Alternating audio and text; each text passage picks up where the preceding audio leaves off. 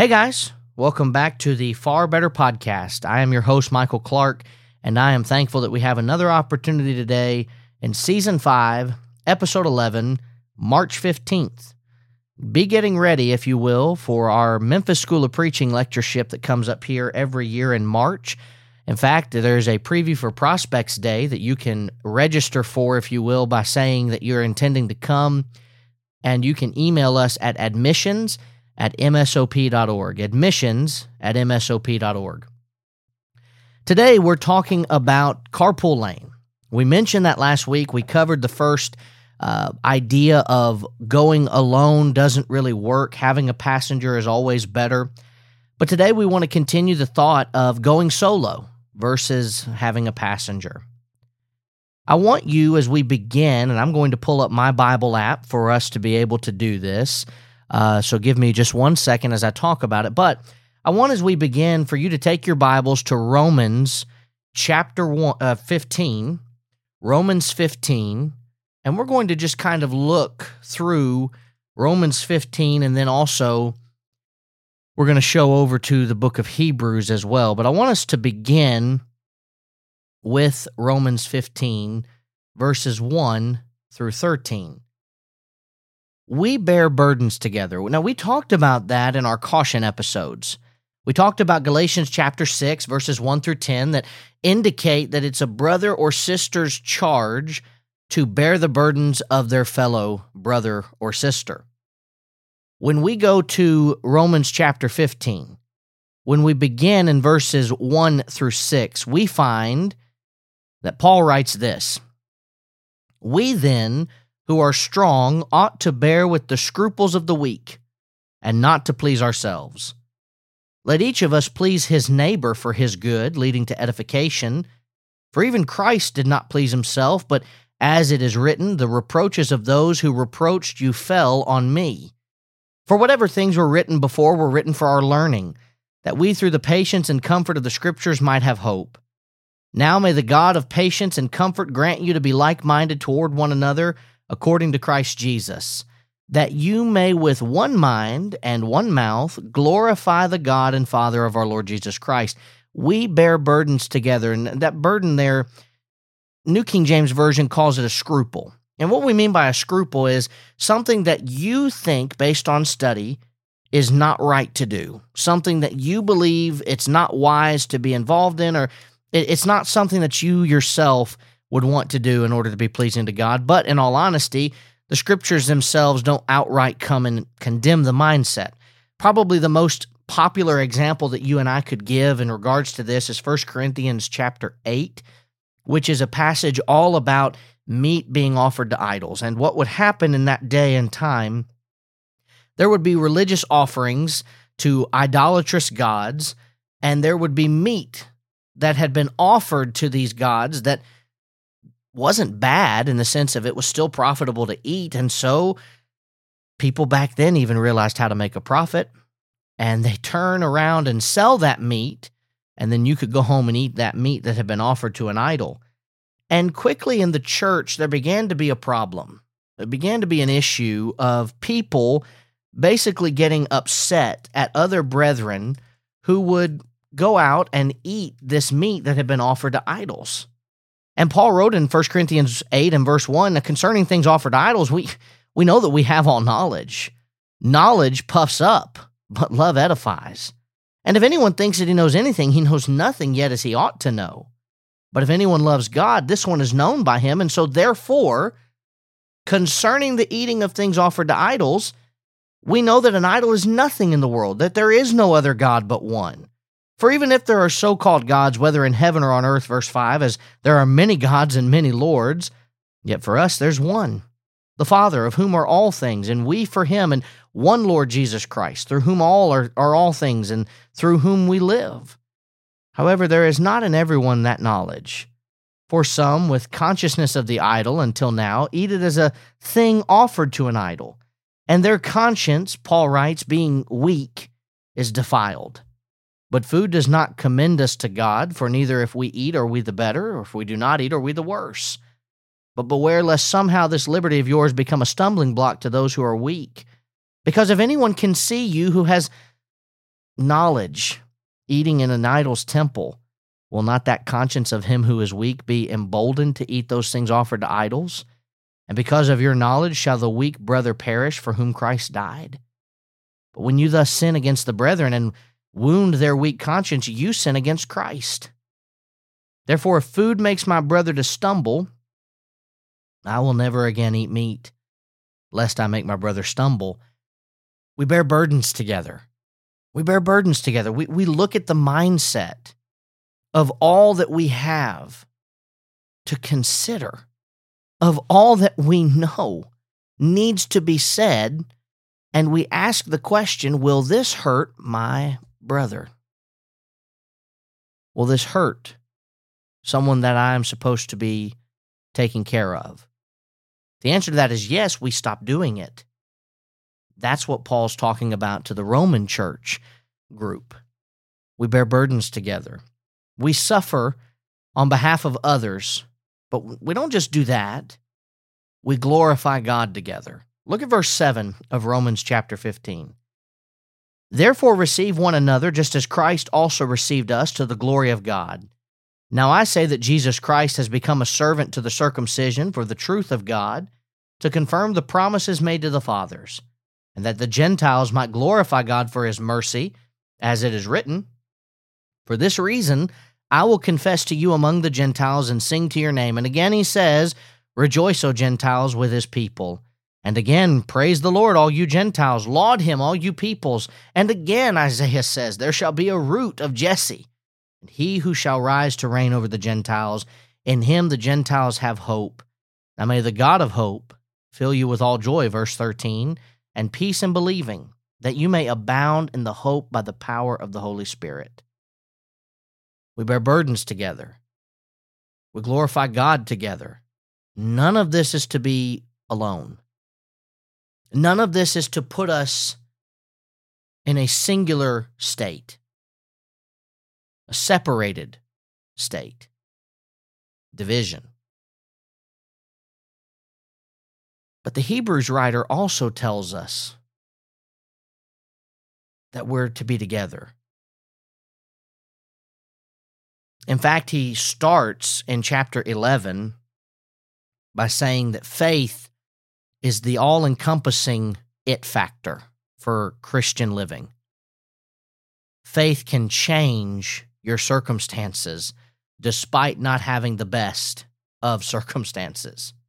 We're told in verses 1 through 3 of chapter 11 in Hebrews that by faith we understand.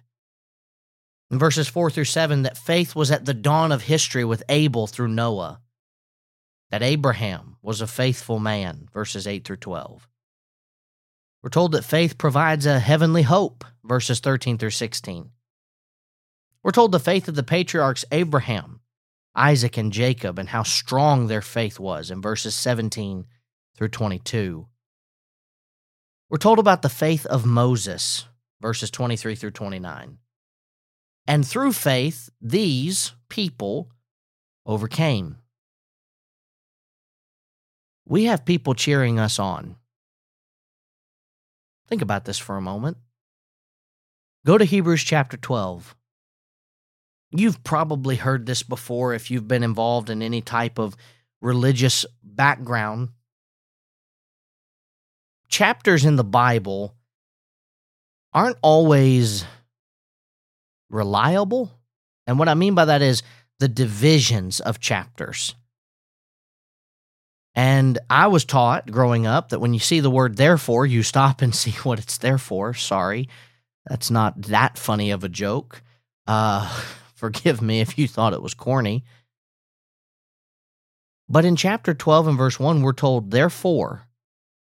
Therefore is just a word that means, since this before was written, now look at this to follow. Therefore, we also, again, looking back to chapter 11, therefore we also can do what? We can overcome. Because we are surrounded by so great a cloud of witnesses. Let us lay aside every weight and the sin which so easily ensnares us. And let us run with endurance the race that is set before us. Doing what? Looking unto Jesus, the author and finisher of our faith, who for the joy that was set before him endured the cross, despising the shame, and has sat down at the right hand of the throne of God. I don't know about you, but none of these passages have indicated any type of lone wolf mentality. But there are some lone wolves that we need to consider in Scripture.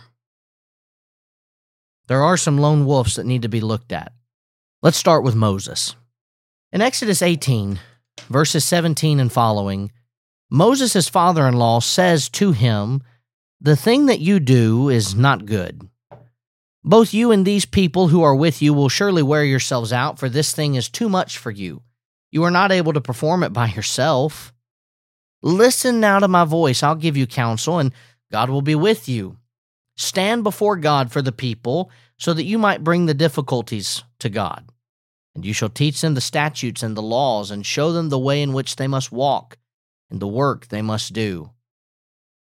Moreover, you shall select from all the people able men, such as fear God, men of truth, hating covetousness, and place such over them to be rulers of thousands, rulers of hundreds, rulers of fifties, and rulers of tens." Moses, you can't do this by yourself. Stop being a lone wolf. You listen now to my voice. I'll give you counsel. God will be with you. You stand before him. You tell God what the difficulties are, but then you provide people who fear God. You provide people, able men that fear the Lord, men of truth that hate covetousness, and you place them to be rulers of thousands, hundreds, fifties, and tens. Don't be a lone wolf. We mentioned last week Elijah.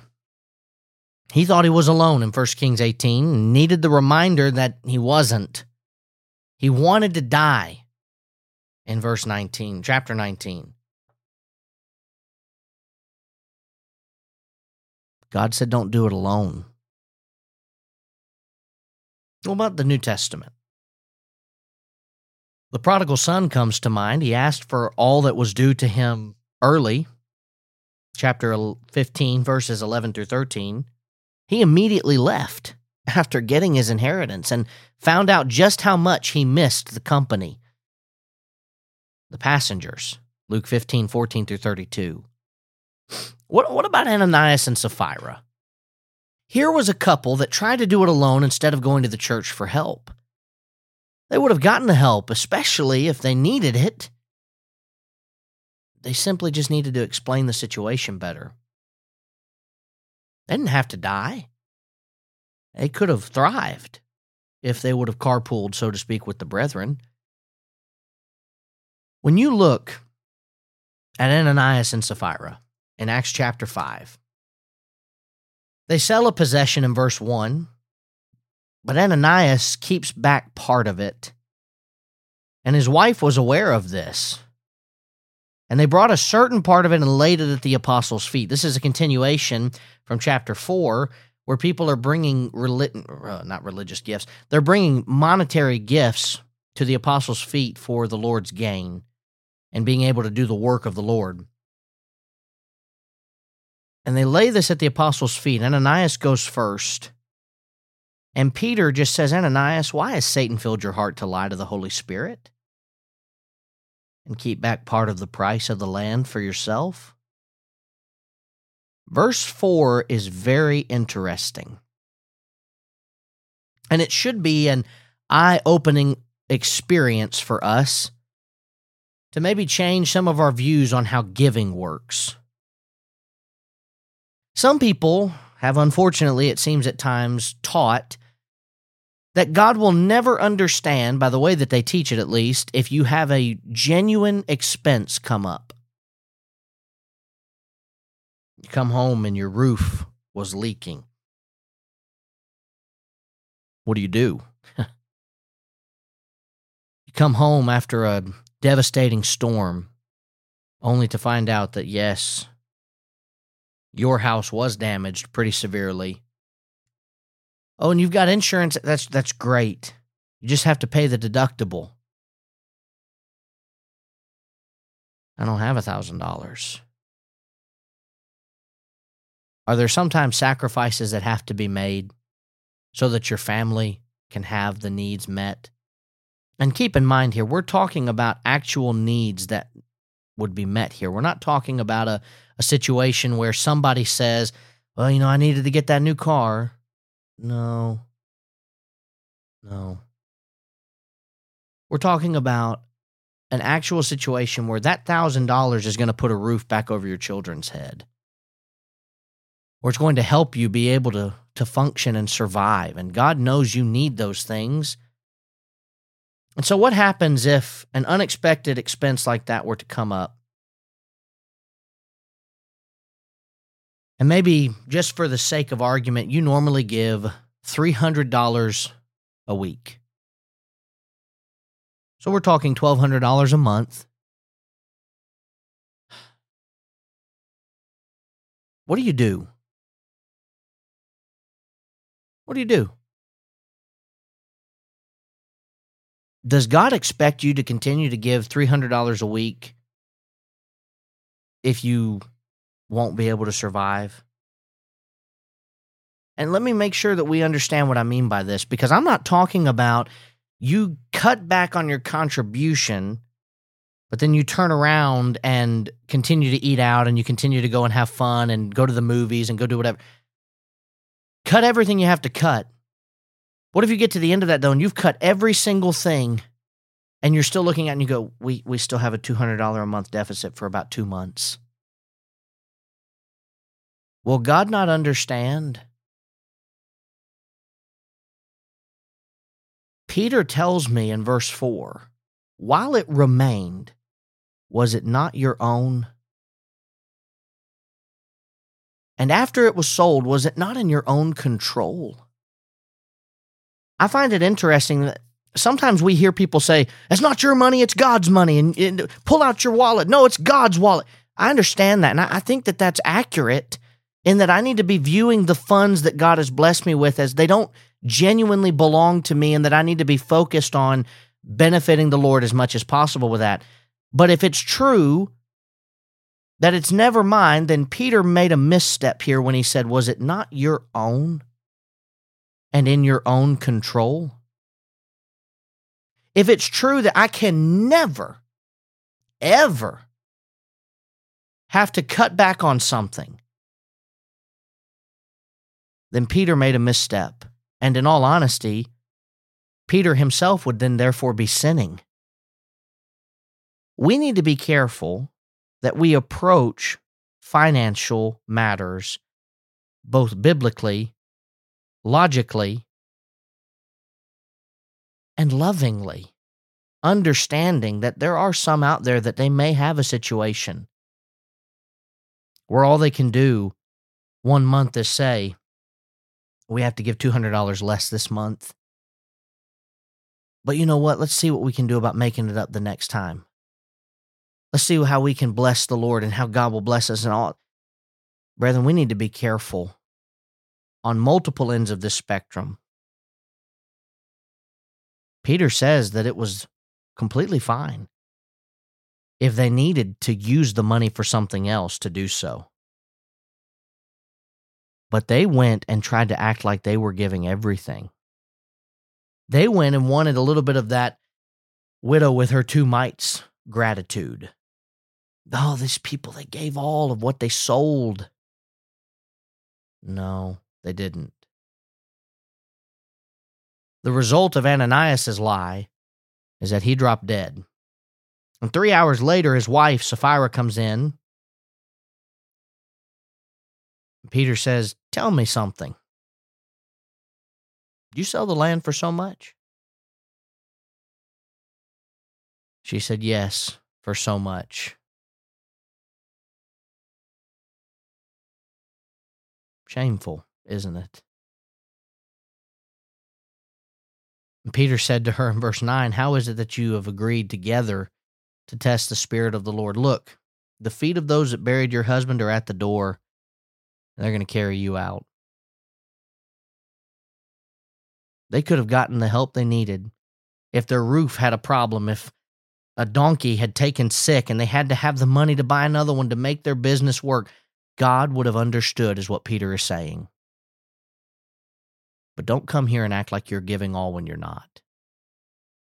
Don't try to go solo when in reality you need our help. Going solo, you hear it all the time in the music world. Oh, well, Harry Styles is going solo now. Or Justin Timberlake is going solo now. Or enter any name of any musician who's ever been in a group that thought, you know what, I can now do it myself. Sometimes that works out very well. Sometimes they crash and burn. The Bible tells me that I'll never, ever be able to go solo. It's not possible. I want to thank you for being with us again this week on the Scattered Abroad Network, especially this podcast. Remember, you can find all of our podcasts all over, all major podcast platforms, and we are grateful that you've taken some time, whatever it is you're doing today, to study God's Word. Next week, we'll give our text takeaways for the carpool lane, and then we'll move on to another road sign. We have 3 road signs left to cover. A lot to do, and only a short little time to get it done. May God bless you, and let's please God now, so our eternity is far better. Thank you so much for listening to this episode on the Scattered Abroad Network. We are grateful for your continued support as well as your continued prayers. If you would like to find out more about our network, please visit our website at scatteredabroad.org. We look forward to studying with you again soon. May God bless you.